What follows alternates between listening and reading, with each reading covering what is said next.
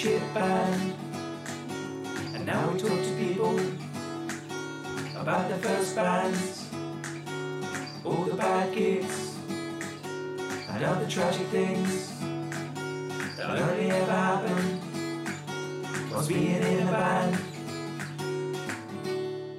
Hello, listeners. Welcome back to another episode of We Were in a Band, episode 4.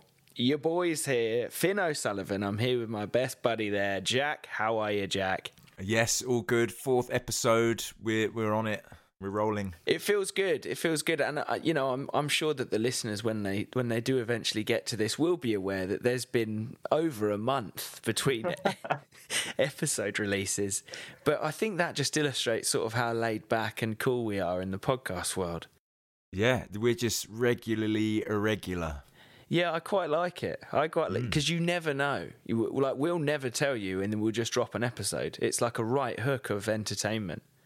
Absolutely. It's a cool way to be. Not everyone can do it, but we're nailing it. But we're here, episode 4. Everything is well. Jack, I hope you're well. Yeah, I think so. Are you well? I'm doing very well, actually. Yeah, I'm enjoying myself. It's been busy, but it's good. We've got a really exciting feature guest this week, who we had such a great interview with. I don't know, Jack, give us the rundown on who we're talking to this week. Yeah, so today's guest, we've got the legendary Motormouth out of Nottingham. He spoke to us. This was back in March. He's a beatboxer, rapper, spoken word artist, producer, songwriter, incredible performer, incredible human, just an all-round, just 10 out of 10, ticks all the boxes. He's recently just been on a tour of various venues up and down the country, been touring with an orchestra, performing live the history of drum and bass, which has been, the videos I've seen just look absolutely mind-blowing. So it's been great to see him on a big stage doing his thing. It was really great to have a good old chat with him and hear his history. That is awesome as well, because I mean, we did record it a little while ago, but the interview, as I keep saying, was one of my favourites, because he's such a fascinating guy, and the stories he had to tell were excellent. So I'm sure everyone's going to enjoy it listening to him here. Yeah, and he's been all around the world, and you'll hear about it. Where his mouth has taken him is it's been something quite spectacular. Where his mouth has taken him. I'm excited. You're excited. Let's get it going, man. I'm not sure why I called. I guess I really just wanted to talk to you. Alex Motormouth Young, welcome to the show, baby. Hey, man, thank you for having me, man. Thank you for having me. It's so good to have you on. We and if I can quote your Twitter, I don't know if you still use Twitter anymore, but you call yourself the beatboxing bastard and lyrical tongue twister. Is that still true? Oh, yes. Very much so. I'm afraid to call myself that, actually. But yeah. That's a great bio. Nice and just straight to the point. Yeah, man. Bam. Do what you want. Well, I guess we'll just go straight in with it. What was, from your memory, who, what, when, where, how, what was your first ever gig? My first ever gig was in, it was August 2008. I was 16 years old. Yeah. And around that time, I used to go to this local studio in Nottingham called CRS, or Russell Youth Club. It's the place that holds it. And I went there. I went there like a year before when I was about 15. I was trying to learn how to make beats and stuff like that. I was beatboxing, but I wasn't really showing anyone at that point until like I left school, and then I went back and I showed them some beatboxing, and everyone was like, "Yo, this kid can throw some beats down," So yeah, they helped me like get some recordings. They helped me like get gigs. And the first gig I ever did was a community gig in a place called The Chase in St. Anne's. And it was like The Chase is kind of like a big like it's community. It's got like shops, youth centre, stuff like that in the centre. And they had this big stage. And I went on. It was the first time I ever performed, and I was the first act on. Oof. And no one was there. Like pretty much. Well, there was like a handful of people just like walking around. It's like first acts and stuff like that. And Yeah, I remember playing my set, like there's a really good sound system and stuff. I was using a wireless microphone, so I'm there like, running around and doing my moves and stuff. And like I finished my set and there was like little splashes of claps around. But then I heard this one guy in the background just go, like while eating I had his fish and chips and stuff. And I'll get to him in a minute. But basically, the gig was organised by a woman who turned out was actually my second cousin, who used to be a rapper herself, and she goes by Simone, like C hyphen the MONE. What? And if you're a fan of The Streets, you would have heard her on The Streets' second album. There's a song called "Get Out of My House." It's like, "You get out of my house, please." That is Simone. That is my second cousin. So yeah, the first time and the only time I met her was during this gig, and she was lovely, man. She was a lovely woman. She got everything like all organised and made sure I got sorted out, got me refreshments and all that kind of stuff. So yeah, it was a good like little introduction to like performing and stuff. And that one guy that was like in the background, he was a rapper that is a rapper, should I say, that was in the CRS Russell Youth Club as well. And but I used to listen to him when I was a younger teenager. I used to look up to him, and I found out like this guy was there. He goes by the name of Vandal. And he used to be, he changed his name to Euphorical. If anyone's a fan of like Don't Flop rap battles, most likely you would have seen this Euphorical guy. If not, check him out, man. He's an incredible MC, wicked guy. He's gone back to his original name, Vandal, now. He was there, like giving me props, man. So that was kind of like, I know at the time I was a bit starstruck, even though he was like a local MC. Like I was a bit starstruck. Oh my god, yeah. You know what I mean? That was my first one. I'll just quickly say that was like my first gig, not when anyone was there. The second gig I did was through the same people, and we played at the Nottingham Council House, and there was about, I don't know, a good 300 people there. Holy shit. And the mayor of Nottingham was right at the front. And I was just there like, that's who you want. No pressure, And just before I come on stage, my mum's there, and they go, "Ladies and gentlemen, please welcome Motormouth." And my mum's like, "That's my boy, that's my son." And everyone just looks around like, chill out, love, you know what I mean? And then I perform, and everyone loses their excuse my French, everyone loses their mind. And then everyone goes up to my mum afterwards like, "Oh, see, you're Alex's mum. Hey, he's really good." My mum's like, "Told you." You know what I mean? So big up to CRS for those experiences, man. And it's been, rock and roll ever since. So those were two very different gigs then. Were they for how many, did you say how many weeks apart they were? How many months apart those gigs were? I think it was only like it was only like 2 weeks, maybe a month. Yeah, it was in a very like short period of time. That's mad. And they continued to get like more local gigs and stuff like that. And I was performing with like not just rappers but also acoustic artists as well. A singer from Nottingham called Nina Smith. Shout out to Nina Smith if you're watching. I was like her drummer, and she was like playing acoustic singing, songwriting, and we do gigs together. And yeah, she taught me a lot, man. She taught me a lot about the industry and how how like performance, like stage presence and things like that, and collaborating with other acoustic artists and stuff. So yeah, I got to learn quite a lot, very quickly. And was it always beatboxing for you? And I guess like at the beginning you were rapping a little bit and MCing. Was it always that, or did you ever want to be in a band, or like in a traditional sort of 4 or 5 piece guitar band? Well, to be truthful, the first thing that what I really wanted to do when I was a kid, before even music even came to my mind, was I wanted to be a comedian. I wanted to be like a comedy actor. Like I was a big fan of like Jim Carrey, Eddie Murphy, and things like that. And then when I got older, my dad introduced me to Richard Pryor and comedians like Billy Connolly and all that kind of stuff. Yeah. But then throughout school, I started like I dropped out of drama classes because I was like, oh, it's not cool to do drama anymore. So I was trying to be the cool teenager, it is. But I started listening to a lot more rap music, and beatboxing just kind of like just came to me, I guess. and then I wanted to be a producer. But yeah, I guess I started off beatboxing, and I wanted to be a rapper, and I was writing bits and bobs, but I never really shown them. I was quite nervous about it. I do bits and bobs, but mainly it was I was just doing beatboxing first. And then I started. The more I started hanging out with rappers, the more I started to like get idea of like flows and how freestyles worked and like what ciphers were and things like that. Because being a beatboxer, you know, everyone's like, yo, drop a beat, and then MCs would just like, you know, just rap everywhere, and I'm there dropping beats and just kind of like, yo, do this kind of thing. And then I eventually, so this is like 2008, like from then basically.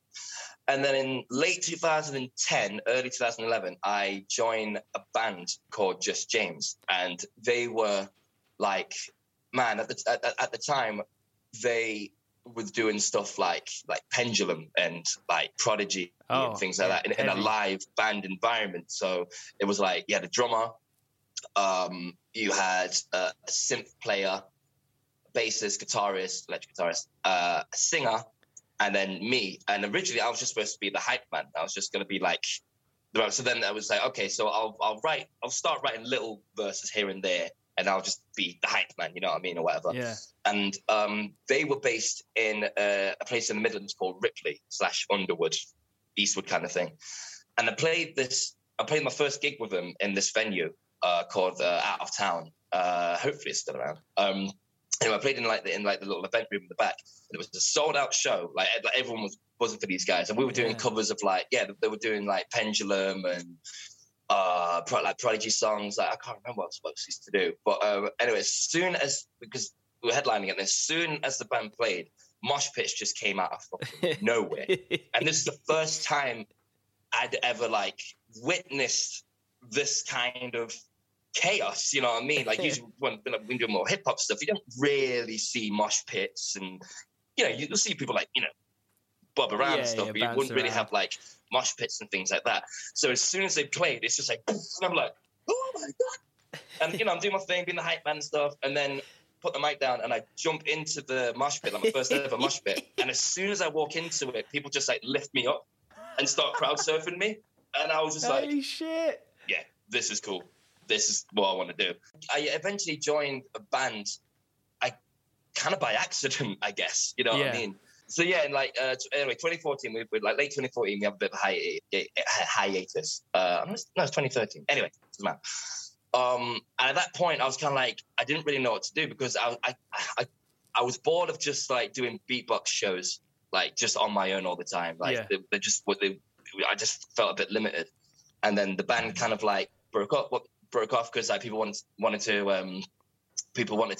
like go to university. Someone was going to Scotland, one was in Wales, one went to London, one to do you know what I mean? Everyone's kind of dispersed. So I was like, I didn't quite know what I wanted to do. And then a friend of mine messaged me randomly and said, "Yo, dude, I'm selling this loop station. If you're interested." And looping wasn't really my kind of forte, because I kind of, at that time, I don't know why, I kind of thought like it's cheating. And, you know what I mean? Because it's not doing all the sounds in one go and all that. But I was like, you know what? Screw it. I'll get it. So he sold me a Boss RC30, like a twin track one. And it took me about a month to kind of like, you know, kind of get the swing of it, like how it worked and how to catch my natural rhythm and stuff like that. And then as soon as I got it, I started playing gigs on my own, and it came to a point where I could beatbox. I could rap on top of my beatbox tracks, and it just, now it's opened up like so many doors now, you know. And now fast forward to this day, I'm not only doing loop station stuff, but I've got confidence to work with bands, acoustic artists, this, that, and the other. I've had like all like these really cool opportunities to try different things. And now I'm in like a million other projects because of it, you know. And I think that's really because when you're a beatboxer, you're naturally a collaborator. You naturally collaborate with people, you know, you kind of chameleon your sounds to them. And that's kind of like sparked my hunger to collaborate with other people. And each collaboration that I've worked with, still to this day, each like band or project that I work in, it all has its own different sound. might be similar genres, but they all have their own unique kind of style about them, which is I always find quite exciting. But it's also come to a point where it's like I've got so many projects now. Like people are like, what like where's your solo EP? I don't even have an EP out yet. I don't even have my own solo yet because I'm just like, no, I just got this one thing here. I'm gonna, you know. But yeah, it's exciting. It's still exciting to me as well too. Well, that's something that ties in. When I spoke with you a few months ago, actually, on the phone, you were like, Jack, you're like, let me just make something clear to you. You're like, I want to be a musical whore. So, yeah, I guess that sums it up, doesn't it? You know? Yes, that I am. I'm just a freaky, funky motherfucker, you know? Like, we were sort of rooting around on the internet looking for one of your sort of earlier pieces. So we managed to, we would like to play a little something from the early days, if you don't mind. So we managed to find this little piece from 2012 here on the NG64 channel. Do you remember that? Woo. Okay, yeah, no, I'm cool with that one. That's fine. I saw your eyes like, what the fuck are they going to play? So we found this little piece, and it's really good. It's a bit of rapping. It's almost like a bit of spoken word poetry. You've got some beatboxing in there, some cool sounds going on, but also it's sort of like it reminds me of one of those Nationwide ads, because you're floating, for the listener, he's floating in a boat on some sort of lake or canal. Is that true? Yeah, it was like at the Nottingham University. There's like a bit like a lake kind of thing. Yeah. And then people can just like go on the boats and just row around. But that was a very interesting project. How that came about was there was a project going on dedicated to an author called Alan Stillito. Right. He did a book called Saturday Night, Sunday Morning. And various other ones as well. He's quite a renowned author who was from Nottingham. And so everyone had to do... I was out of one of four poets that had to do a piece kind of dedicated to him in this story. And mine was about solitude, because in the story, the main character, they like to go out and go fishing. And it just so... me and my friends had the idea to do this poem in the boat. So when you listen back to it, like you hear like certain sound effects, and you know, like kind of collaborate with the stresses of life, like technology and just like noise out there and all that kind of stuff. So yeah, I wanted to try to make it as immersive as possible. Yeah, but it was a bit scary recording that, because it was a 3-man boat, but there was 4 of us in it, and I was like at the front of the boat, like, and two of my friends were at the back rowing, and in the middle was the cameraman, and we've got this little tiny boat that's, you know, rocking doing this, and he's got £5,000 worth of camera equipment, you know, and we're in a body of water, and it was just a bit weird because, like, you know, he had to get up and like turn things around and get equipment out of the camera, and we're both there like, oh my god, do not drop this in the water. You know what I mean? I was like, mate, like, I ain't got $5,000 on me. Like, do you know what I mean? But yeah, it was I thought it was a really good project. And NG64 was, because it was basically for it was a BBC Arts Council. Right. But who recorded it was doing this thing called NG64, where they'll get rappers to do 64 bars worth of lyrics. And so we kind of collaborated on that. And then so I was able to share that on his channel as well as the Arts Council channel. And the feedback was great. It was really, that like kind of flashed me back for a minute now. We'll give it a spin, and then so people can have a listen and get a bit of an idea. I'm just going to cut in on it, just so we can get some of the sound effects coming in. My lights in silent mode, mobile phones that vibrate vibrant, silly ringtones that went from ring to loud noises are destroying my vision, distorting my rhythm in ways I want to take it to the basic days. So I throw my iPhone away. Steve did a great job, but I know that today I'll have to ring job seekers and listen to them play while I wait on the other side of the receiver, like, please wait, please wait. So Juggling my good. money right in front of me. Why do we need technology and currency? It's currently distracting me, you, and them. Great people seduced by GPS. And the next whole 9 yards, please turn right. Then make a U-turn into the stressful life. It's like, ooh, ooh, this vehicle is reversing. Ooh, ooh, this vehicle's turning left. Ooh, ooh, we vehicles have feelings. Ooh, ooh, and we're feeling depressed, not feeling the two-step mess that DJs request. Spitting some fire there, man. How did that is you know what I thought as well, that was 2012, right? But the stuff you're talking about there is so current now, like being able to like switch off and being totally like barraged by technology in all its different forms. I was like, it's so weird that it's even more current now, like in today, that those themes still kind of stick with us. So I thought that was awesome. Yeah, it's mad as well, because it was like I was basing that over like the story of a book that came out in like the 60s or something. Yeah, crazy. So it was kind of like translating those things at those times to into 2012, and yeah, that's the point, man. I never really thought of it like that. Like listening back to it now, it's still just as if not even more relevant, you know? Yeah. We've talked about you sort of, I guess you gave us a snapshot of like your whole career to date. We talked about your very first gig, but now we want to get into the nitty gritty of like, have you got a very worst gig, a very weirdest gig, the strangest experience gig, mysterious experience, something just out of this world? I don't know, weird gigs because, man, they're all kind of like flooding back now, do you know what I mean? But one of them, with that Just James band I told you about, we got paid to play this gig in Norfolk, right?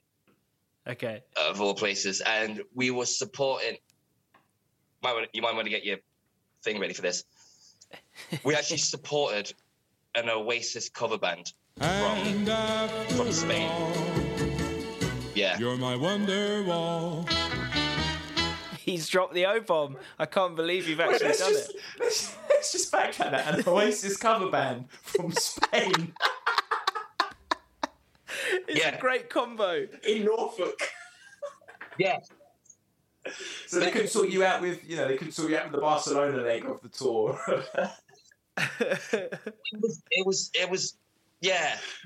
like basically the guy that organized it, I think he saw us perform somewhere. It might have been at the Maze, actually.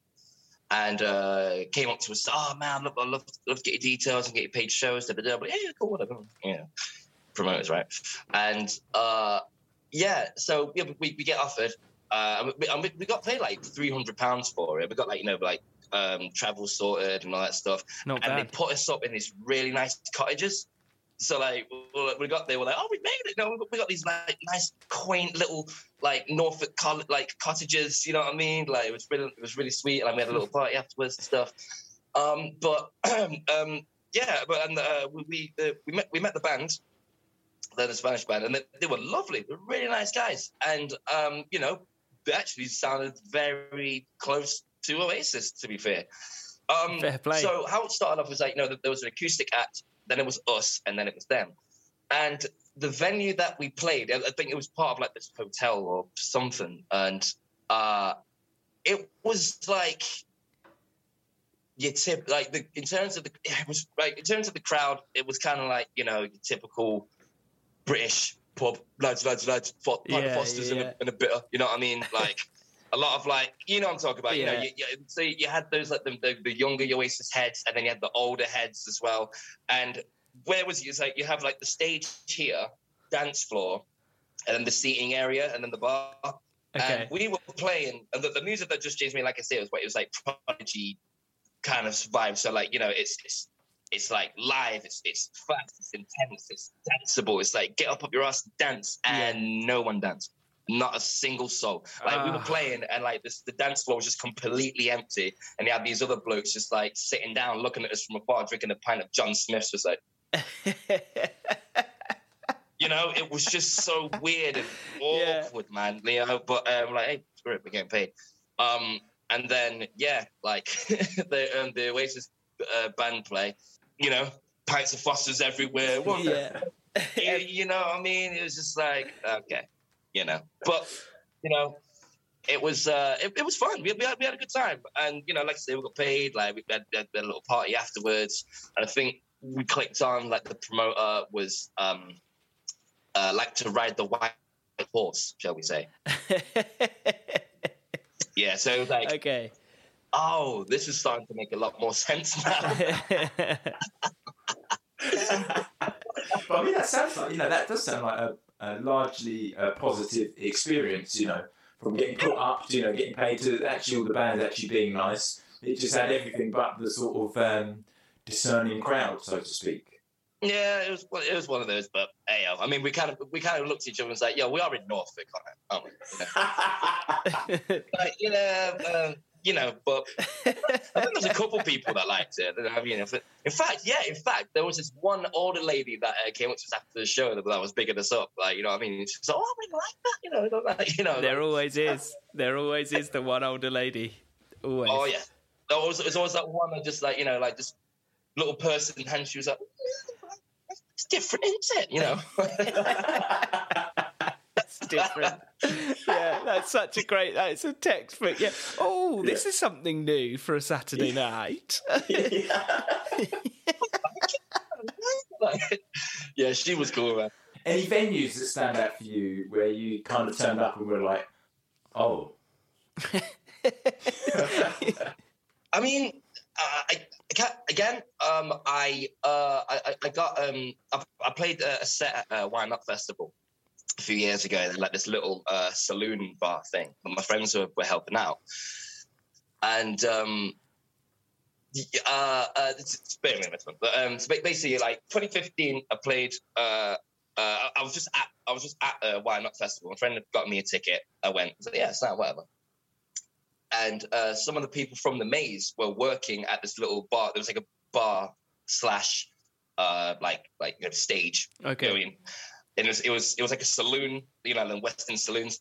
Oh, cool. And anyway, my boss runs up to me and he's like, "Yo, Alex, have you got your loop station with you?" And I was like, "As a matter of fact, I do." Right? And I was like, "Why?" He's like, "Oh, basically, one of the acts was pulled out. Do you mind filling in like half an hour and get a couple beers or something?" And I was like, "Yeah," but in the saloon, basically, all the acts were like country western, Americana, like bluegrass kind of stuff. You know what I mean? So I was like, I'm doing like loop station beatbox, hip hop, weird stuff. Like, I don't know if it's gonna work, but I'll give it a shot and I hope you out. Yeah. As soon as I played, the whole place just filled up.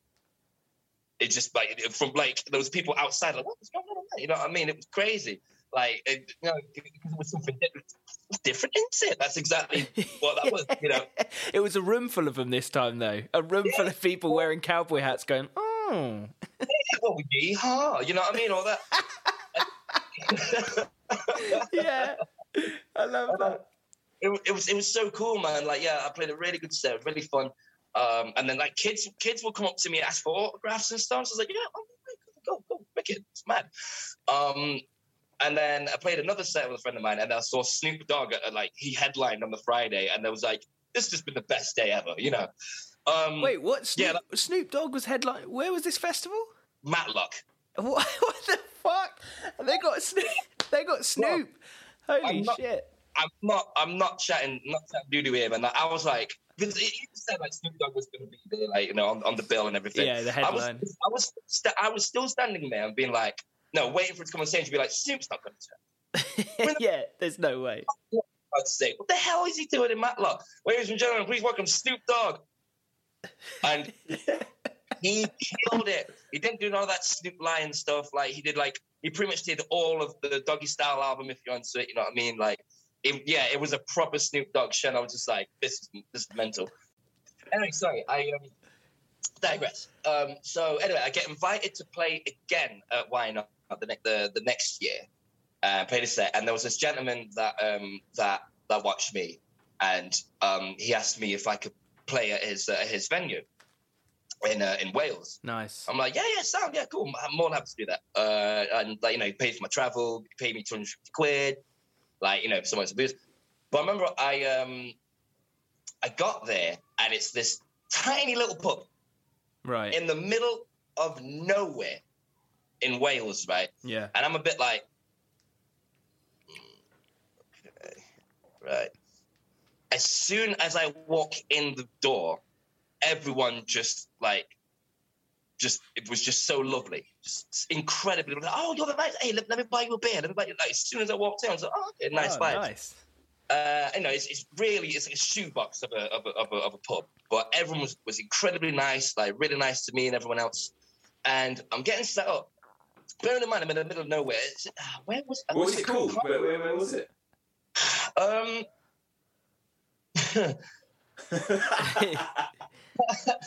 trying to think of like the. It had like a really weird name, like Mold or or something like that. Did you play at the Fisted Nun down in Mould? Yes, I did. Yeah. Oh, I love that venue. Yeah. I think it was called, but it's escaped me now. It's escaped me, but it was like in the middle of nowhere, and like setting up and like everyone's nice spirits. Something like might be all right. But all of a sudden, I see this lad walk in with a Wu-Tang Clan T-shirt on. And I'm like, in the middle of nowhere in Wales, you got one guy that just strolls in this little pub with a Wu-Tang shirt on. I'm like, all right, okay. What you're about. So anyway, I'm playing my set. Everyone's loving it. Everyone is. I'm there thinking I was thinking this is going to be a bit weird. Like, I don't know if people are going to like it. Everyone fell in love with it. And I saw this guy with a Wu-Tang shirt, and Josh Bull, his name is. Shout out to Josh Bull. And talking about hip hop and stuff. And I was like, "You rap, right?" So yeah, I rap a little bit. Nice. I give him the microphone. I'm not expecting much. I'm like, just some country rapper or something. Man, this guy comes on the mic and he did some old school Busta Rhymes on me, man. I'm talking like straight up 1996 Busta Rhymes. Like, I'm like, no one raps like this back in my hometown. How am I finding like a Welsh Busta Rhymes? Like, you know what I mean? And not hear flows like that anywhere. Man, that's mad. Threw me off, man. Threw me off. So, yeah. And then we partied the night away, stayed overnight. And yeah, I've done a couple more since then. But yeah, it was weird in the sense of I was just not expecting any of that, you know? Yeah. It seems to me like we've interviewed a lot of people for this podcast and their sort of early bands and their early ventures and stuff like that. You are the only person we've met where you say, I turned up, it looked weird, and then I played, and filled the dance floor. Everyone went nuts. Everyone was loving it. Because everyone else we talked to is like, yeah, basically the locals looked us up and down, shouted like, oh, you're shit from the back of the room, and then we packed up and went home. No money. But maybe it just goes to show that, there's only one Motormouth. Well, exactly. Exactly.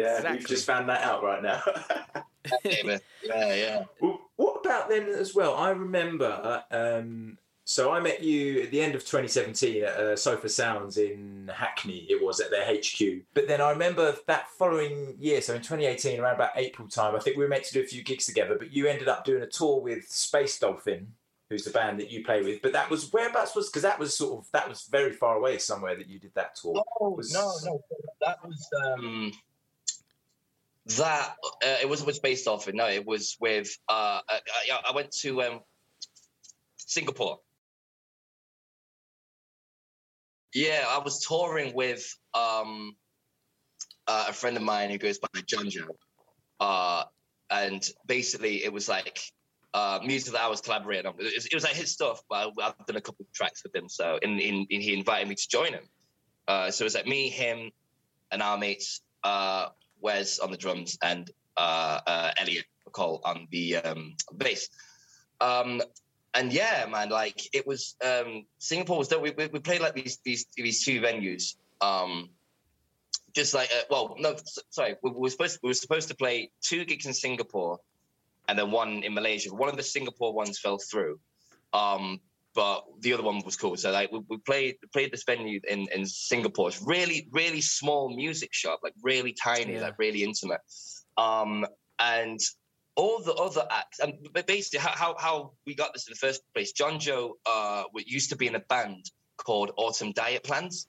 And they played a gig in their hometown, Nottingham. And there was a band from Singapore that came to Nottingham that played on the same bill as those guys. And like they were a bit more like Tapestry, they're called, and they're more like it was like emo kind of. I don't know.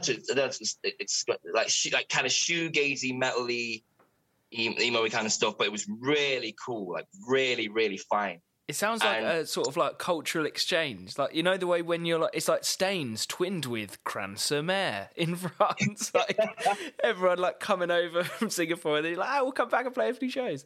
That's sweet. Yeah. It was crazy, man. Like so John Joe like met these guys from playing with this band, and then the guys in Singapore were like, oh yeah, we're basically on a UK tour, but our van's packed up. Like we don't know how we're gonna do the rest of the tour. We've got to go to Germany, we've got to go to France, all this. John Joe was like, I'll do it. I'll sort you out. So John Joe became like their roadie, I guess. Yeah, like tour manager. Yeah, pretty much. Yeah, and took them all around, and they were like, as a thank you, like, yeah, we'll get you some shows over in Singapore. And we get over there, and again, it's one of those like the stuff that we were doing. It was like it was like jazzy trip hop kind of stuff. I'll have to send you some stuff after this so you can kind of get an idea. Yeah, but it was very like jazzy, trip hoppy.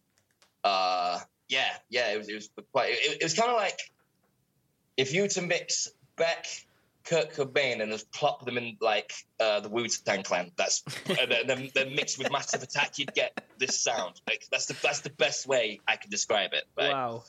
And it was really cool. It was really cool. But all the other bands that were playing with in Singapore were hardcore metal, like hardcore metal, like you know what I mean, like really like. And we're like, but again, everyone kind of like.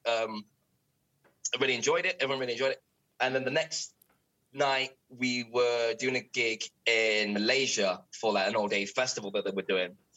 And again, all the other acts are metal and like hardcore metal, right? And there was this pretty big venue, and nice big stage, nice sound system. And the thing is, obviously over there, it was like April time. Yeah, it was like April time when we went, and it was absolutely boiling hot. Yeah, so hot, man. And we're in this venue. It was spacious enough. There were fans fans all over the room. Okay. But it was still a sweatbox, man, right? And you had these metal bands, these hardcore metal bands play. Loads of these Singaporean guys, the Malaysian guys, the Malaysian people, wearing Doc Martens up to the knees, tied up and everything. Like these guys, man, business, man. They had dungarees, proper punk in Malaysia. They're mosh pitting in this boiling hot room, right? And I'm like, how are they doing this? Like, I've not seen anyone drink a bottle of water in 30 minutes. What's going on? And the guy with the Doc Martens up here, he passed out 3 times. While these guys, it was just so hot. He just passed out, got up again, went in the mosh pit, passed out, got again, I'm just like, I've never. I've seen a lot of metal shows. I've seen a lot of metal gigs. I've never seen chaos like that. I mean, that is absolutely metal. Like, at what point do you drag that guy outside and fucking give him a slap, man? He needs medical attention at that point. It was mad. In fact, there was one point. I think it was the second time he passed out. People are trying to put him on the sofa. I'm like, hey, I'm getting set. Had a swig of whiskey and then just carried on. I'm like, this guy. Oh my god. I don't know. He's like the Hulk of mosh pits or something. You know what I mean? It was nuts. But great reception, man. And one other thing as well is because we played our set, people loved it, even though it was quite different genres and stuff. But I remember talking to some of the bands, and they were like, well, we play hardcore punk and metal and stuff like that, but secretly we all love hip hop, we all love rap music. Nice. And it's like, yeah, okay, this makes sense. And it's really interesting as well because punk and hip hop are incredibly similar genres. Yeah. They're kind of I don't know, I can't remember who said it, but hip hop is like the bastardization of jazz, punk is the bastardization of rock and roll. So they had very similar feels, I guess. You know what I mean? They kind of started at the same time as well, didn't they? Yeah, that was it. They were their own movements. Two sides of the same coin at the same time, if that makes sense. And it's really cool. It was really interesting to kind of grasp that concept and then see that in a different country, especially some places like Malaysia and Singapore, where when we played in Singapore in this little music shop, they had like newspaper prints like framed on the wall. And basically, like in Singapore, it was like rock music. Like I think it was like the 90s. But rock music was like, you know, people were terrified of it. And on like the front page of this newspaper, it said, "Look at what your kids are doing," and it's just a guy like getting crowd surfed, and you know what I mean. Man, it was no one was getting hurt, no blood and stuff like that. But the thing was, what I found out was there's one band in Singapore that I can't remember the name, but like they carried on making this music and were making a stand for themselves because we're like, no, we're not censoring ourselves for you. Do you know what I mean? So seeing that kind of movement in a different country was really inspiring as well. I thought it was really cool. Yeah, that's pretty radical, isn't it? Like having to, like as late as the 90s too, for that to sort of still be like something that the newspapers would be making parents angry about, you know, like you should be ashamed if you're into rock and roll or if you're like getting out when, you know, joining bands and crowd surfing and moshing, like that's a bad thing. It just seems like ridiculous.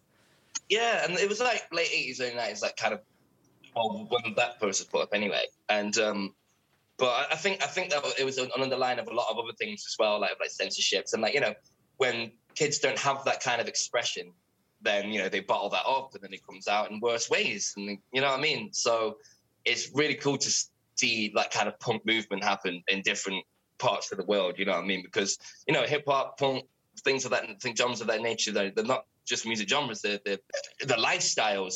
We were in a band. Welcome back to our studio viewers. That was part one of our interview with Mr. Motormouth. I hope you're enjoying it so far. Just listening back to it, it's so funny, some of the stuff that we covered. And there's some great stuff coming up in part two. But as always, with our episodes, we have a middle guest. And today's middle guest is exceptional. Who are we talking to, Jack? We've got William Judge. Now, I've known Will for many years now. I used to work with him in a music shop. I've done various gigs with him. I've been to see him play. He's a very funny guy. Again, he's had a sort of a long history of being in various cover bands, originals bands. He does a lot of... he's a very talented kind of Spanish guitarist. And so he's got lots of stories tied in with that. He's done his fair share of weddings, funerals, discos, everything. So you're in for an absolute treat with this interview. We were in a band. Welcome to the show, Will. Thank you very much. Thank you. It's great to have you on. I think we're just going to get straight in. Will, but from memory, what's the first gig you ever did? And we want to know where, when, who, how, all that stuff. First gig. Okay, yeah. Cheers for having me on, boys. This is good. Pop my cherry on a podcast. It's good. Hey, with the cherry popping daddies, that's what people call us. Double team. But it's it's good. It's first gig I think was. I did some stuff in school, but like that was really, really rubbish. It was like real basic, basic stuff. And then I think first proper gig, because I went to after school, went to music college. Yeah. And it was like organised. It was like your first gig when you're 16. Everyone's crapping themselves, and we were like playing some basic tunes. It was like in the college where all of the parents, all of the like the grandparents all come in and stuff like that. And bear in mind, it's like me of all people play. So you're playing all of this songs like Metallica and like Anthrax and Megadeth and stuff like that. And it was the weirdest experience because it was like the first gig, so you're shitting your pants, but you're playing to like all of these grandparents. Okay, yeah, it's and a very like, wholesome audience. Wholesome audience, and they're like kicking off with I wasn't really into metal massively back in the day. I quite like a bit of metal now, but all these guys were like sort of like greasy haired like metal dudes, playing like Slayer to all of these grandparents. It was very weird. And what were you playing? What's your instrument of choice? Oh, guitar. Nice. Guitar and also bass.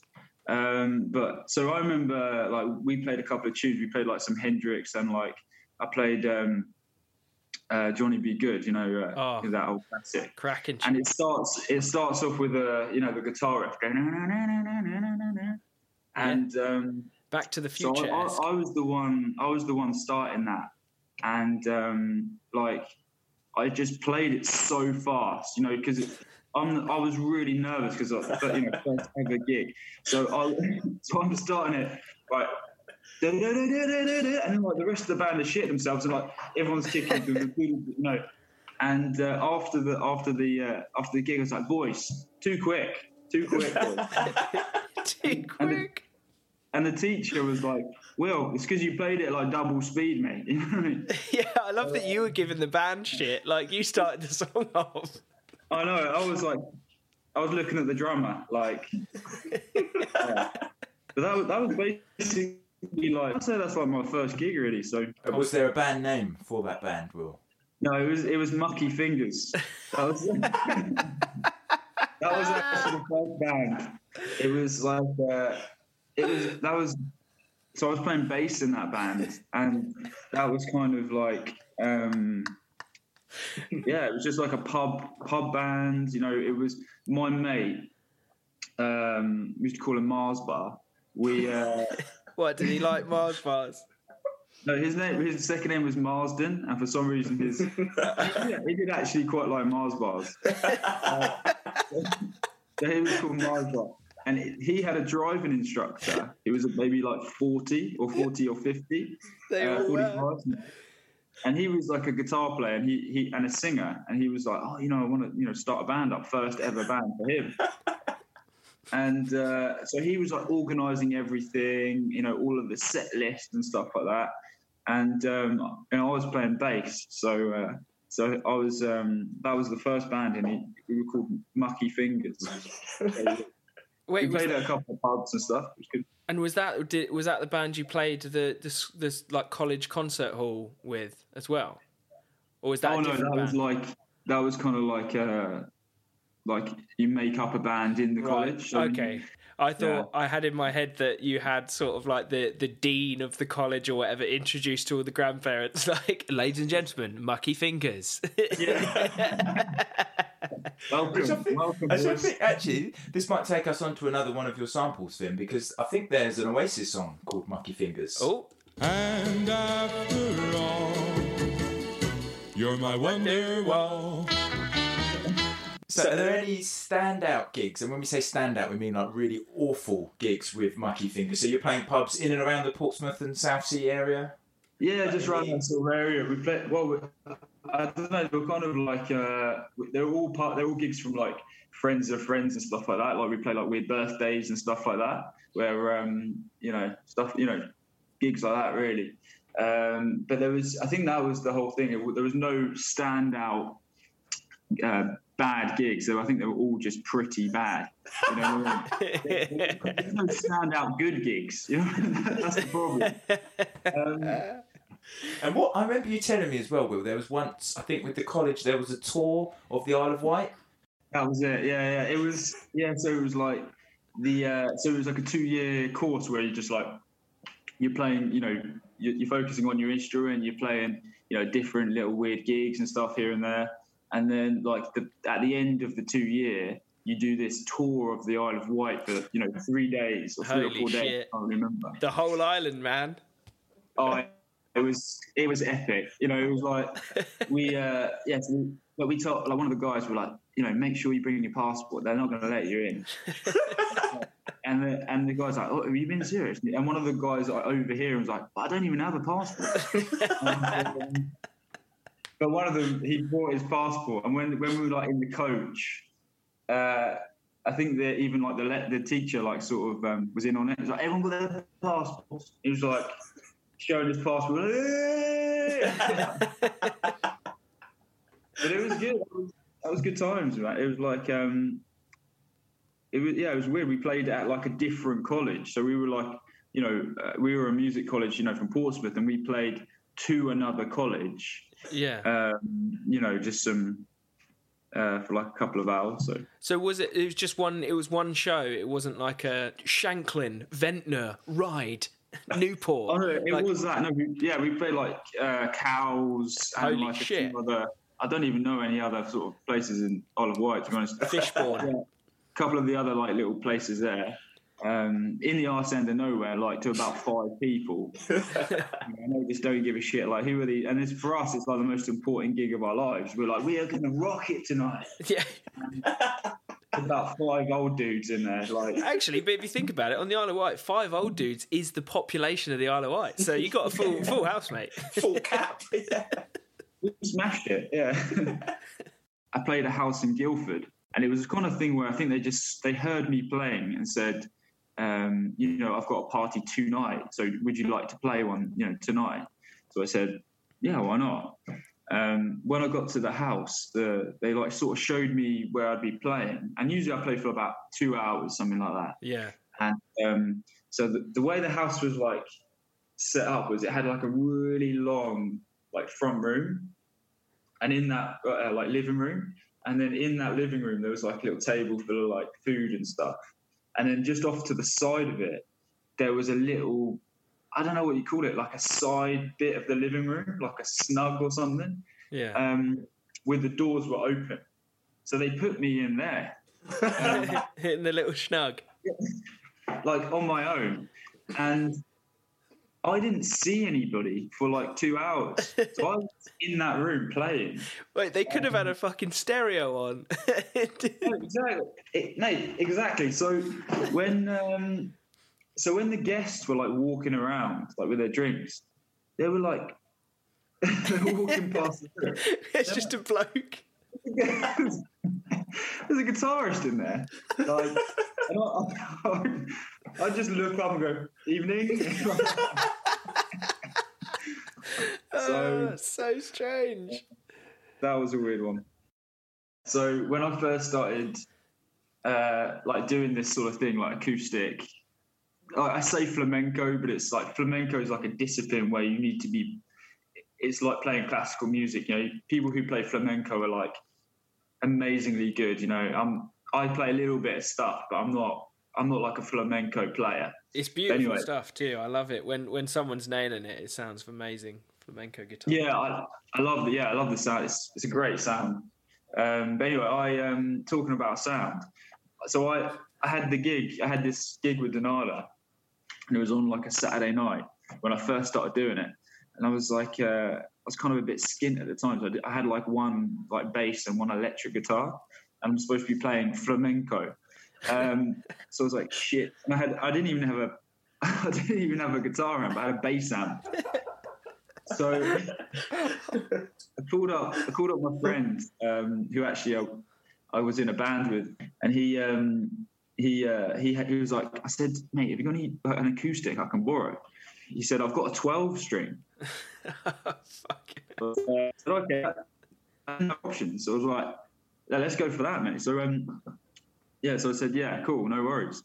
So I took the 12-string, took like 6 of the strings off, and because like this, otherwise it sounded rubbish. Yeah. But when the problem was when you played it, like the whole of all the machine heads at the top all would rattle. Oh god, because they're all loose. The ones not playing. So I'd be playing wow, and it would go at the top. So I basically got some like duct tape and just duct taped the top of the guitar head, so it was like, so it would rattle. How did it sound in the end? Obviously, you got the residency for 3 years, so it must have been all right. I'm not going to lie to you, Jack. It sounded like shit. So yeah, it wasn't Paco de la Tia. Put it that way.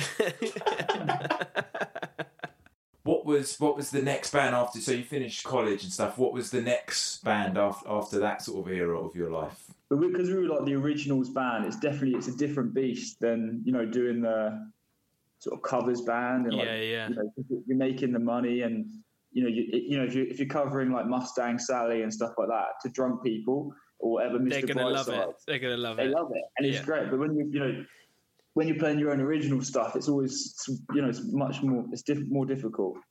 I remember playing one gig with the boys, and it was like the sound man was terrible. Like really, I don't know, like he maybe no experience or something.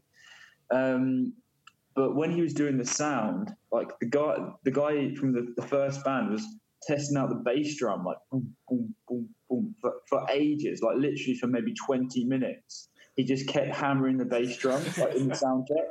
And we were like, mate, this is like taking the piss here. He's like just hitting it and, you know, trying to, it wasn't working. Anyway, this was the gig where the first band started playing. We were checking it out and then kind of went outside for a quick cigarette. And like the sound man came out for a cigarette like, during the gig.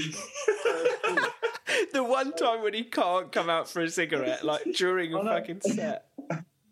So I was like, oh, mate, as a band playing? He's like, yeah, no, they're all right. They're all good bunch of boys. Like that. Just, so after that band, I was in this function band called 10 Out of 10. One gig we played, we were testing out this smoke machine. So Big Mac, the lead singer, he had this smoke machine, and it only had like one setting, which was you press it once and it just goes off. Okay, once it's finished going off, it stops. So it was. It wasn't like you click it and then a little bit goes off. It's like you click it once, it goes off and it's set it. It just like floods the room completely. Yeah. Mate, we didn't test it before the gig. That's so great. So we played this gig. We played this gig in Guildford. I ain't got a clue what the venue was. It was like, yeah, just this little pub. So imagine it's a little pub. Cover band, or like sort of funk. We were doing the different functions and stuff like that, and so we're playing a tune, you know, probably like something like "Beat It" by Michael Jackson or something like that. Big Mac goes for the big finale of hitting the smoke machine, but fills up the pub, and all the smoke alarms go off.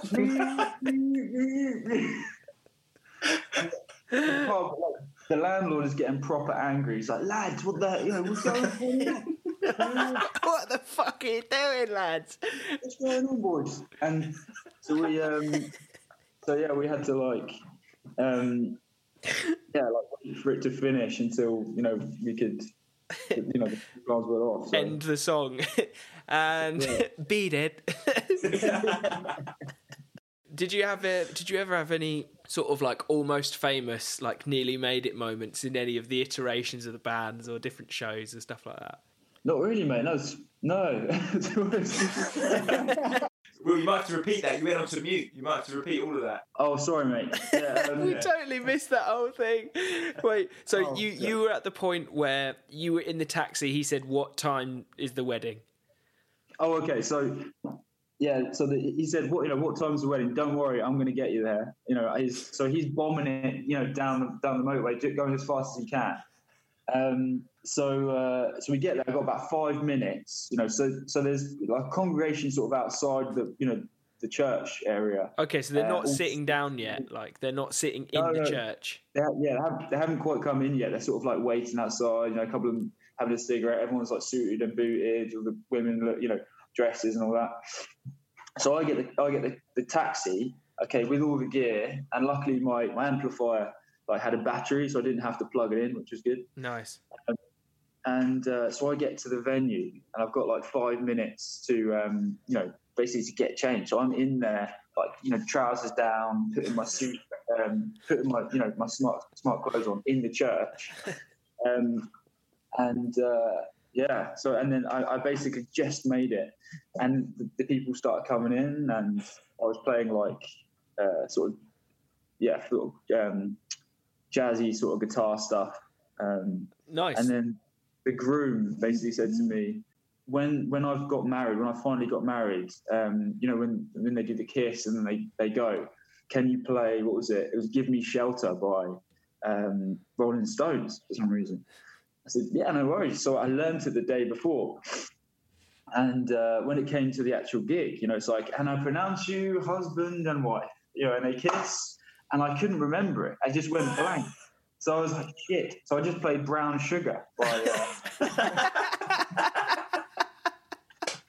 Job done. Yeah. I couldn't remember it. You know, when your mind just goes blank. Yeah. I was like, I learned it the night before, and I was like, shit.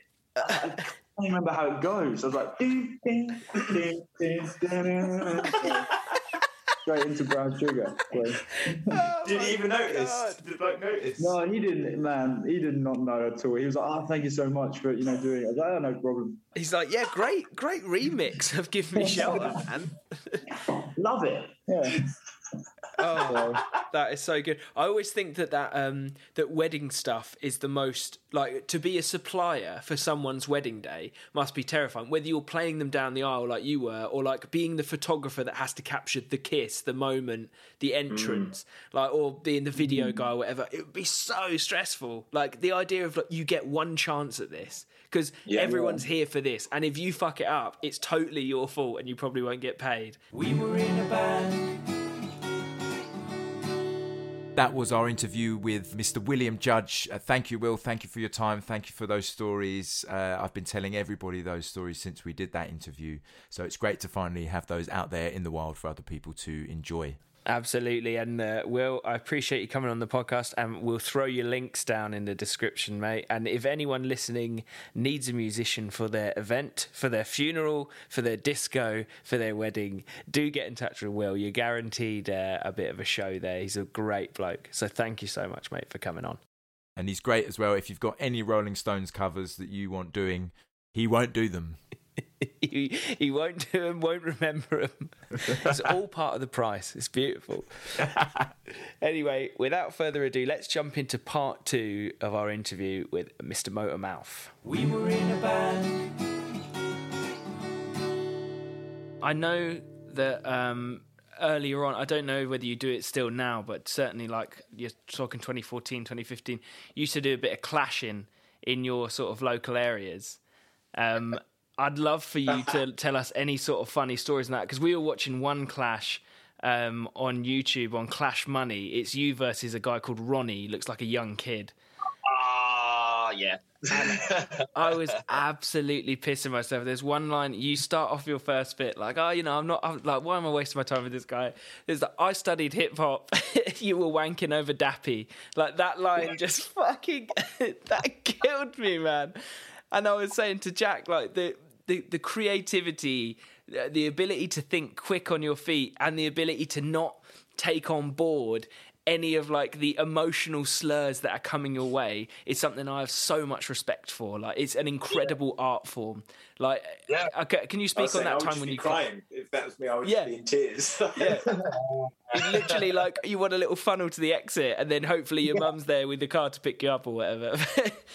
But, like, can you speak on those clashes for a little bit? Like, how did you get involved in them? Was there any hilarious or kind of strange moments? Because I know the crowd can be kind of brutal in those as well if you don't get them on your side.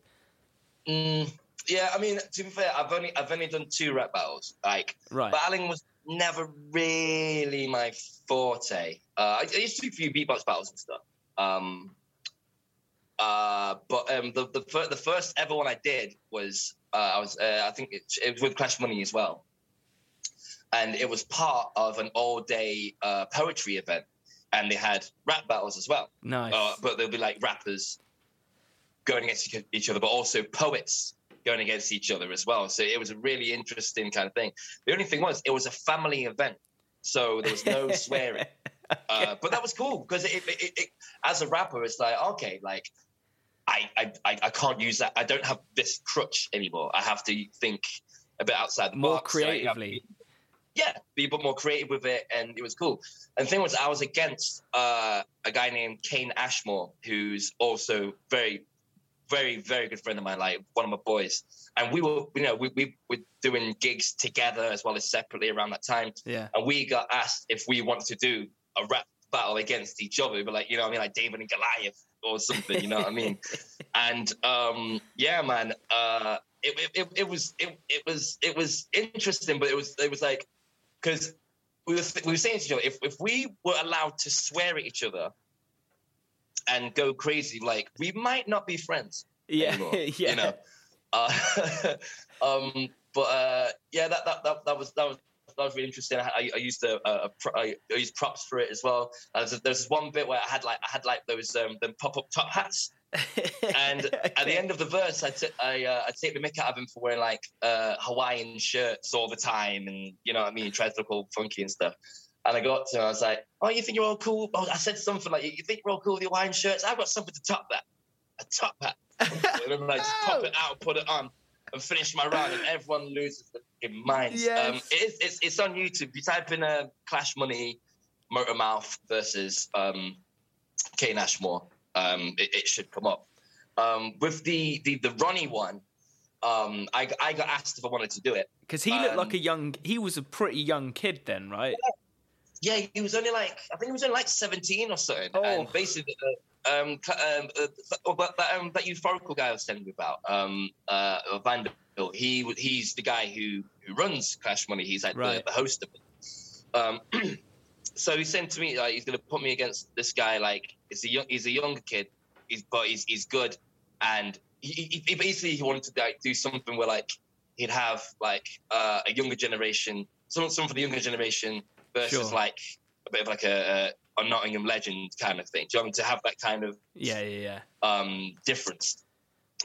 Which is cool, and like Ronnie was cool, man. Like, you know, there's even a point where he's like talking like he's like dissing Kane Ashmore, the guy I clashed with before, because Kane was right there. Kane was at the front, and Ronnie's dissing it, and I mean, Kane look at each other like, where's this going? You know, but yeah, I mean, it was cool, and I wasn't really expecting much. And like, I remember like I didn't write a third verse. In fact, I kind of forgotten my second verse halfway through, but the third one I made completely up. Got everyone like stomping the feet and clapping their hands, and I was like rapping to people's claps and stuff like that. Yeah. And I'll never forget his face, man. He was probably like, well, that's the thing. You can see it in the video, like the tide turns, because as soon as you've got the crowd like stomping and clapping and whatnot, like it just feels like it's done because they are right, literally, like figuratively right behind you, but also literally right behind you there as well. It just feels like there's no way back. I just felt for this poor kid, but I guess that's a part of it, right? A part of it must be ending the battle and shaking hands and being like, you know what, fair play. Oh yeah.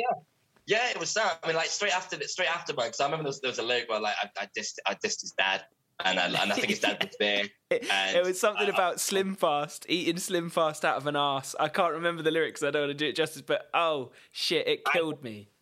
I don't remember, man. Like I remember watching it back and like I don't know. I kind of cringe to look back at myself at certain things. So there's certain lyrics I've completely forgotten about. Oh, it's so good. But I remember like when I went afterwards, I said, "Hey man, like, you know, I didn't mean anything by it," and it was vice versa. You know, we shook hands. You know, like got to have a drink. It was all good. And I even said sorry to his dad. His dad was like, "No." His dad's going, "No, it's true." But I guess that's cool. I guess it's the same way with, you know, a boxing match, isn't it? After boxing finishes, the boxers shake hands, don't they? It's just, you know, that's just you boxing, but with words. Yeah, good sportsmanship, man. Like it's healthy because it kind of defeats the purpose when you see people like having rap battles and then fighting, like physically fighting. You know what I mean? It's like, no, this is out. You know what I mean? Yeah, exactly that. And I think as well, I guess you probably would have said that, regardless of whoever was stood there. If it was someone else, you probably would have said just the same things anyway, if you know what I mean. There's nothing personal to the person. Yeah, and it was one of those, like, because I kind of like got to know who my enemy. Well, I got to know a bit about my enemy before I battled them. It wasn't kind of like you know, it wasn't like I didn't know who was completely in that to just go from bare wit, if that makes sense. So I kind of had like little ideas of what I might say to him. And I remember watching Ronnie before that battle. I've seen him at a couple of the battles before and thinking, yeah, this kid's got something, man. Like, I hope he's still doing his thing. Weird gigs, yeah? Yeah. Oh, here we go. Go for it. Yeah, this one's just come to mind. Okay. Oh, God. Oh, my God, I forgot this. Okay, right. So, 2011. 2011. I'm playing with this Just James band, right? And this is where I've not long joined the band, but I've helped them play and I've helped them get gigs and nuts. Yeah, we're starting to get a bit of a name for ourselves in Nottingham. and some friends of mine put on this night, and we were headlining it. And we're like, yeah, cool, Sam.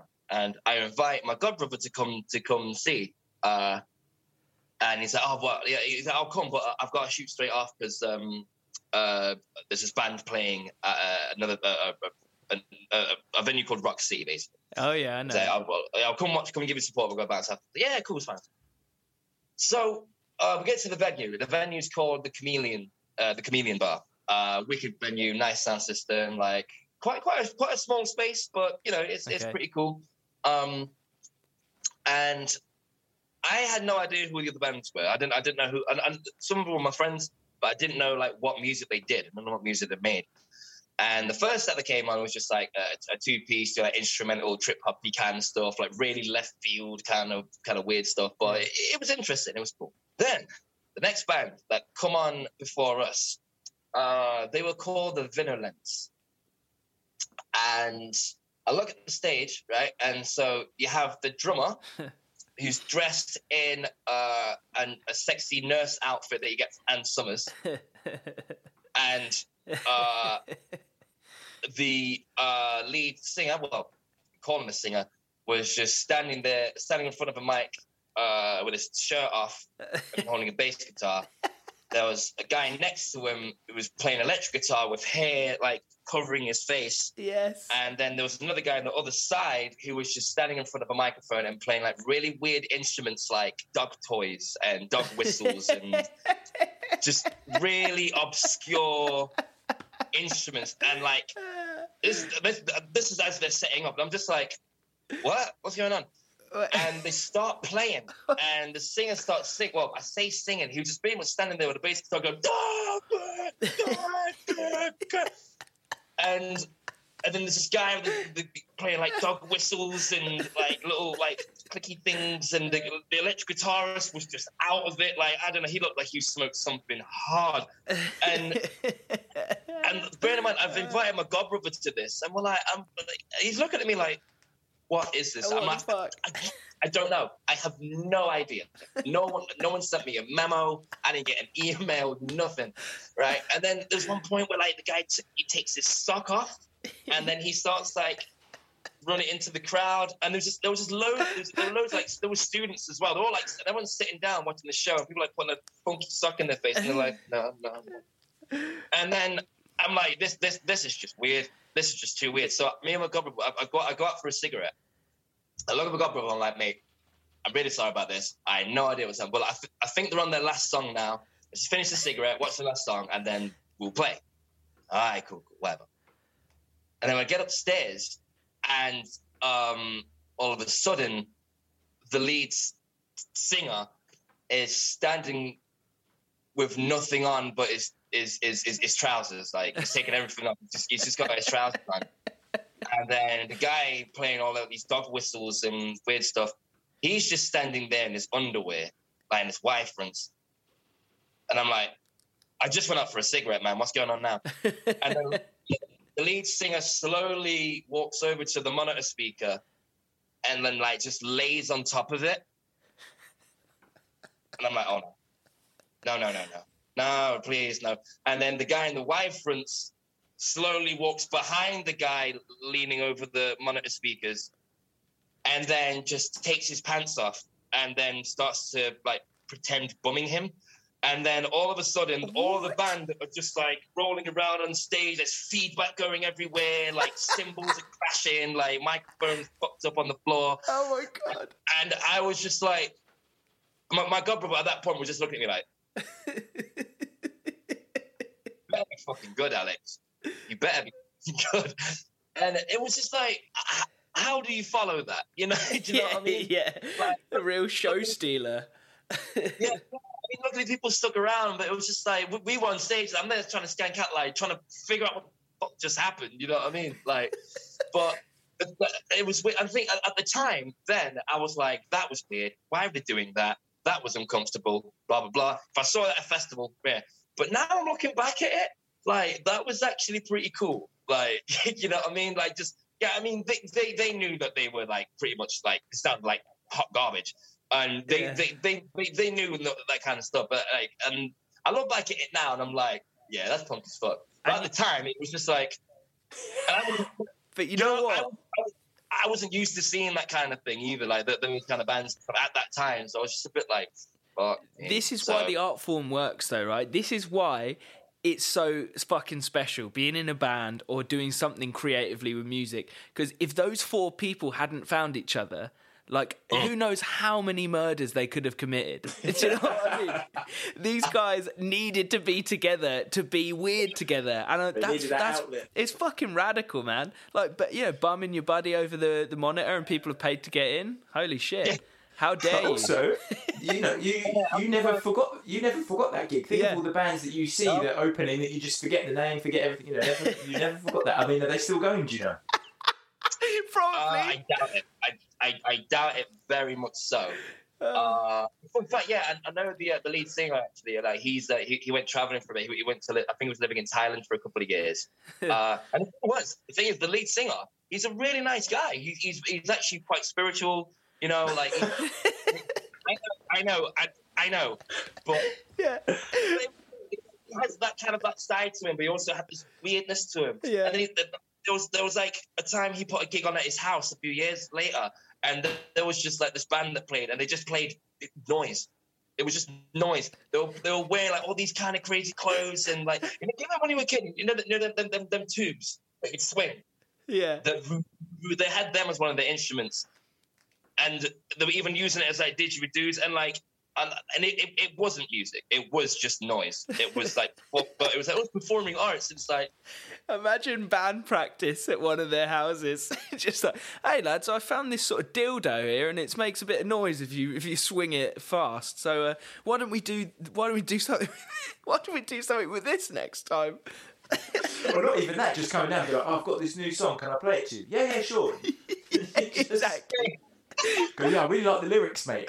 I like the idea that these guys went forward. You know, everyone gets older. They all suddenly have families and wives and kids, and they're there at the back of the fucking boiler room wherever they're playing. Like, watch Daddy's set. Yeah, he's like absolutely like ripping his bassist or whatever. That's classic. I love that you forgot about that. You blocked that out of your mind and just remembered it. This is the thing, because you asked me about weird gigs. I had a couple in mind, but now I'm like, they're all kind of rushing back, and now I'm going to finish this. When this is finished, they're all going to come flooding back, and then I'm going to need therapy. I think definitely, yeah. In all the 10 years I've been performing. You know what though? If you do remember any weirder gigs after we kind of hang up from this, what we're going to do eventually is like a segment where we have like people writing in about like strange experiences similar to the kind of interview questions we ask. So if there's any that are noteworthy, write them down, put an anonymous name on it, and we'll read it out as like a fan letter, and it'll be fucking brilliant. Okay.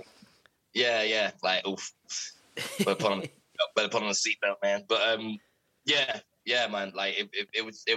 I've seen a lot. I've seen some things, man. I've seen some stuff. You know, that was great. There's a part of me that still likes that kind of stuff. I've always been quite of a weird person anyway. Do you know what I mean? So I guess at the time when I was just kind of like finding my feet with music, I just didn't. There's just certain things I just didn't expect at the time. Yeah. I was just like, whereas like now, I'll be like, yes, if those guys were playing down the road, I'd go see them. Definitely. Yeah. Oh shit. 100%. You've sold me, man. Entertainment. I would definitely go and check those guys out. Oh, be unreal. You know, you're in for a good night. That's it. What was the band called? What was the outfit called? The Vinolents. Vinolents. I think that's how you pronounce it. VIN.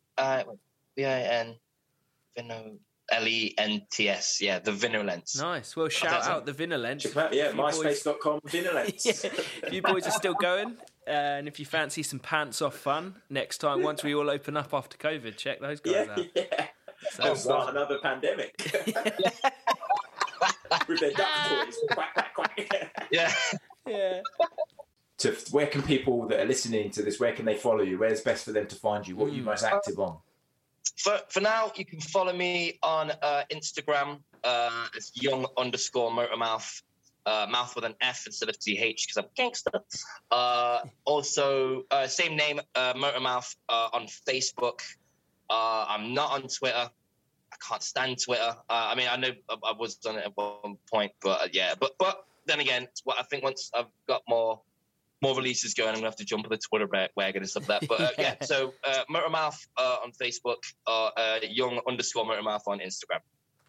Awesome, man. Yeah, definitely check out Motormouth stuff. As I say, like he is a man of many talents, many different things. I loved researching you on the internet because you just get a whole plethora, from clashes to like bits in boats to I even found a vlog of you at an Italian beatboxing competition one time, which was that was cool, man. Which was very funny. I've been all over, man. Like that was. I'll just quickly say, like. I applied for this guy named Tobias. He heard about me and was like, "I'm helping organize a loop station competition in Italy," and it was, I think you'd be good for it. And I was like, "I'll apply for it, but I'm not going to get it." You know what I mean? Whatever. Applied for it. It's like, "Congratulations, you're going into Italy." I'm like. Shit! How the fuck am I going to get to Italy? I've got no money whatsoever. So I did a GoFundMe page, a GoFundMe thing, and I was on my way to a festival called Green Man at the time, and I sent off. I put the GoFundMe thing like live on the internet. I made it live, and. I get to this festival and I have no signal, so I can't check like who's seen the post or anything like that. And then I somehow get a bit of signal on my phone, and I get a call from my boss. And he's like, "Dude, have you seen it? Have you seen it?" Is that like what? It's like, "Your target was £500, right?" Like, yeah, it's £700 right now. Like, holy shit! Oh, yeah, I was like, "What?" So, like, yeah, people helped me. Like, so basically, the funding was so I can just get a ticket and fly out there. Maybe a bit of like, travel and whatever. And people just like flooded it in, man. Like, it was sound. So yeah, without my Nottingham people, without my friends, like that competition wouldn't have happened, man. So and I came third in it as well. So yeah, big up to those people, man. And it was one of those ways when you do like a GoFundMe, it's like, "Oh, in return you'll get this." And I'll be like, "Yeah, in return you'll get like my album." Yeah. Oh, they're playing the long game. They're playing the long game. But the thing was, I remember I was panicking about it and be like saying to people, "I'm really sorry that I haven't done that." And they were like, "No, Alex, like no, we wanted to do this we don't want anything back. We just want to, we wanted to help you get there," kind of thing. That's really one sweet. friend was saying to me, because like all my years that I've been performing music, man, like it's only been, it's been like 12 years I've been performing. And it's the past like 3 maybe that I've been actually getting like some like regular like paid work like through past 4 years I'm getting some pretty much like set price. And people were saying, and even my friend that came out with me, I was saying to him, rare, I don't know when I'm going to get this EP out, and they're like, "Alex, how many gigs have you done for free?" And I went, "Hundreds." And he went, "There you go. This is pretty much your payment." You know what I'm saying? No, I feel that. I think that's a really cool gesture. And as well, you made the vlog too, so people could actually see that you spent the money on the thing you were going to spend it on. Like, you were truthful in that sense. And the vlog was fucking funny too. I love there was a scene where you're like, "We're going out tonight, we're going to get pissed." And then you're like, "I would bring the camera up, but I'm going to fucking break it." And then the next shot is you the next morning like, "Oh, fucking hell." It's so hungover. It's great content. It was oh my god! Because it was for my friend's birthday. My mate Darren, Dad's a B-Shot. It was for his birthday, and like, oh my god, it was really weird because we heard about this club that was nearby. So we're like, "Yeah, right, we'll have 3 drinks at the hotel, go to the club." And then we get there, and the door is shut. And we're already pretty drunk, and we're there like banging on the door, like, and then this old angry Italian man just opens the door. And he's like shouting and screaming at us in Italian, like I can't speak Italian, but he was just like proper like, and we're both there like, we just wanted the party, man. You know what I mean? And he just slammed the door in our face. We're like, okay. Well, that was that then. But yeah, we ended up just like on this little embankment, just like playing music and just like drinking Bacardi and like, yeah. And then we were just kind of like walking around the city. The thing is, if you get caught on the streets pissed in Italy, like, you know, you can get like fined, maybe even arrested, do you know what I mean? But like really? Where we were, it's this little like town called Fasano in North Italy. And like after a certain time, it's just a ghost town. No one's around. So it was just me and him just like walking around town, playing music and just being very loud. Like, and what should have been a 10-minute walk from where we were to the hotel took us an hour and 15 minutes, and we were just falling all over the floor, and yeah, it was nuts. So yeah, that was the after. You saw the aftermath on that bit. Like obviously, like I'm giving you the behind the scenes of what happened here. You know, not really many people know. Like, you know what I mean? So, but no, they did. And you never found the club. You never found the club. The club didn't exist. No. We found the club. But the club that we went to the club, we knocked onto it. It was a club, but like this, but I think it's because we were banging on the door so loud, the angry Italian guy opened it up and just told us to fuck off. Oh. Like, maybe we were like knocked on a bit nicer and we weren't so like laddie and like, you know, because I bet they were like fucking British tourists. What, you, not having you in here. Yeah. Go. And we're like, oh, okay. We'll have our own party. Screw it. Yeah. Alex Motormouth Young, it's been an absolute pleasure, mate, to chat to you. Yeah, thank you so much for your time, man. Anytime, man. Anytime. Like, man, I've really enjoyed this. This has been a lot of fun, and yeah, I've had a really good laugh. It's been really cool to kind of like flash back on myself a bit and just and now you kind of see where I've come to the chronicles of Motormouth. You know what I mean? Yeah. It's been really nice, man. But yeah, all the best to you guys, and thank you so much for having me. We were in a band. Okay, that was part 2 with the legendary Motormouth. Alex, thank you so much for your time and sharing all those stories with us. It was an absolute pleasure, and I hope you, the listener, if you are listening, I hope you did enjoy that too. Man, that was so good. Alex, we really do appreciate you, mate, and I can't wait to come and check you out live. So hopefully you've got some stuff coming up that me and Jack can bounce down to.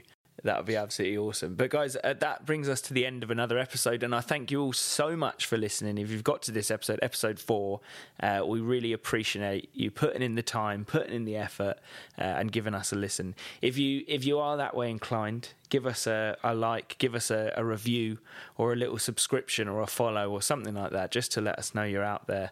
That would be absolutely awesome. And as we do at the end of all of our episodes, I'll give you I'll post a link down below as to how you can kind of reach Motormouth. I think his main pipe is Instagram. His Instagram is young_Motormouth. We'll put it in the description of the episode. And as always, we're going to leave you with a track that he features on.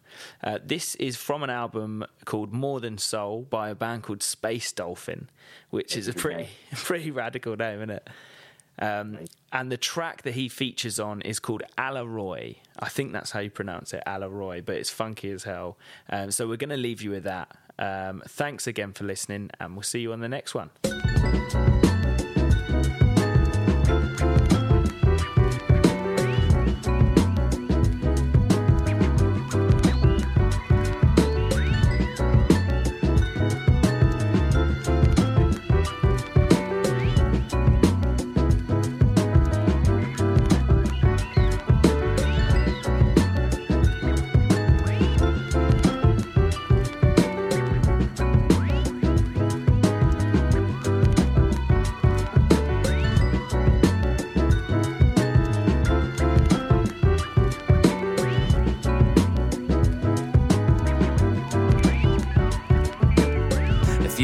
Then it's dug, understood. Rub wood, grain, handles on spades, push the shovel. Sprint instead of shuffle, but mind the gap, please. Reflections in between are a lot closer than they seem. The 3 being sprouted out of the ground in spiral staircases to heaven for the caretakers whose lives they saved, laced with unconditional love and divine. Crystallized mystic rings a home above them and chime.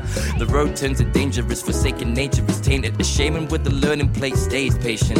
One head, one breath, one step at a time. Honest, oneness, does God want to divide? No question ever answered, is as willing as wind. Mysterious in direction of what it goes in. The flow is rippling through vibrational pressure that drops patterns, scattering around matters of the soul but combined balance.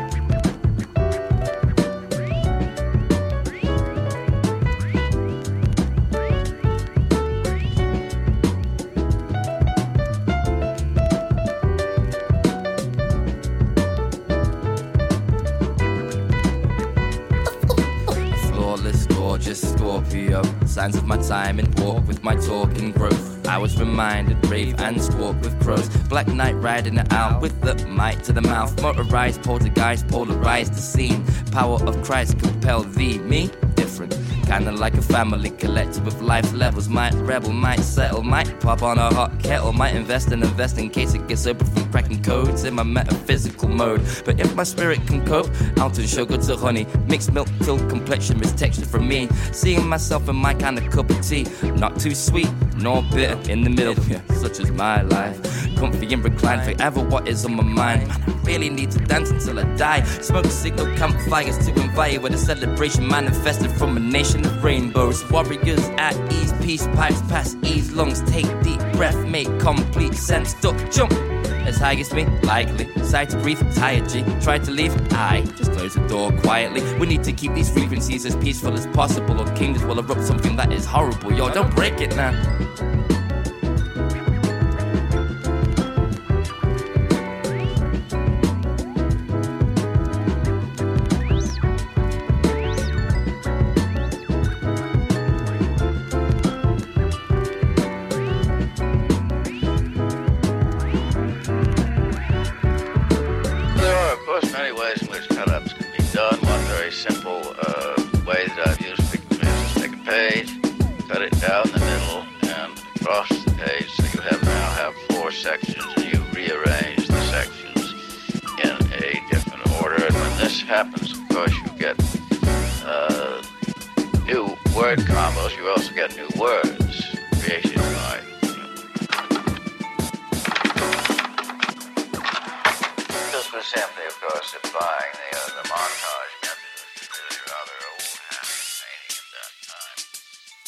Tune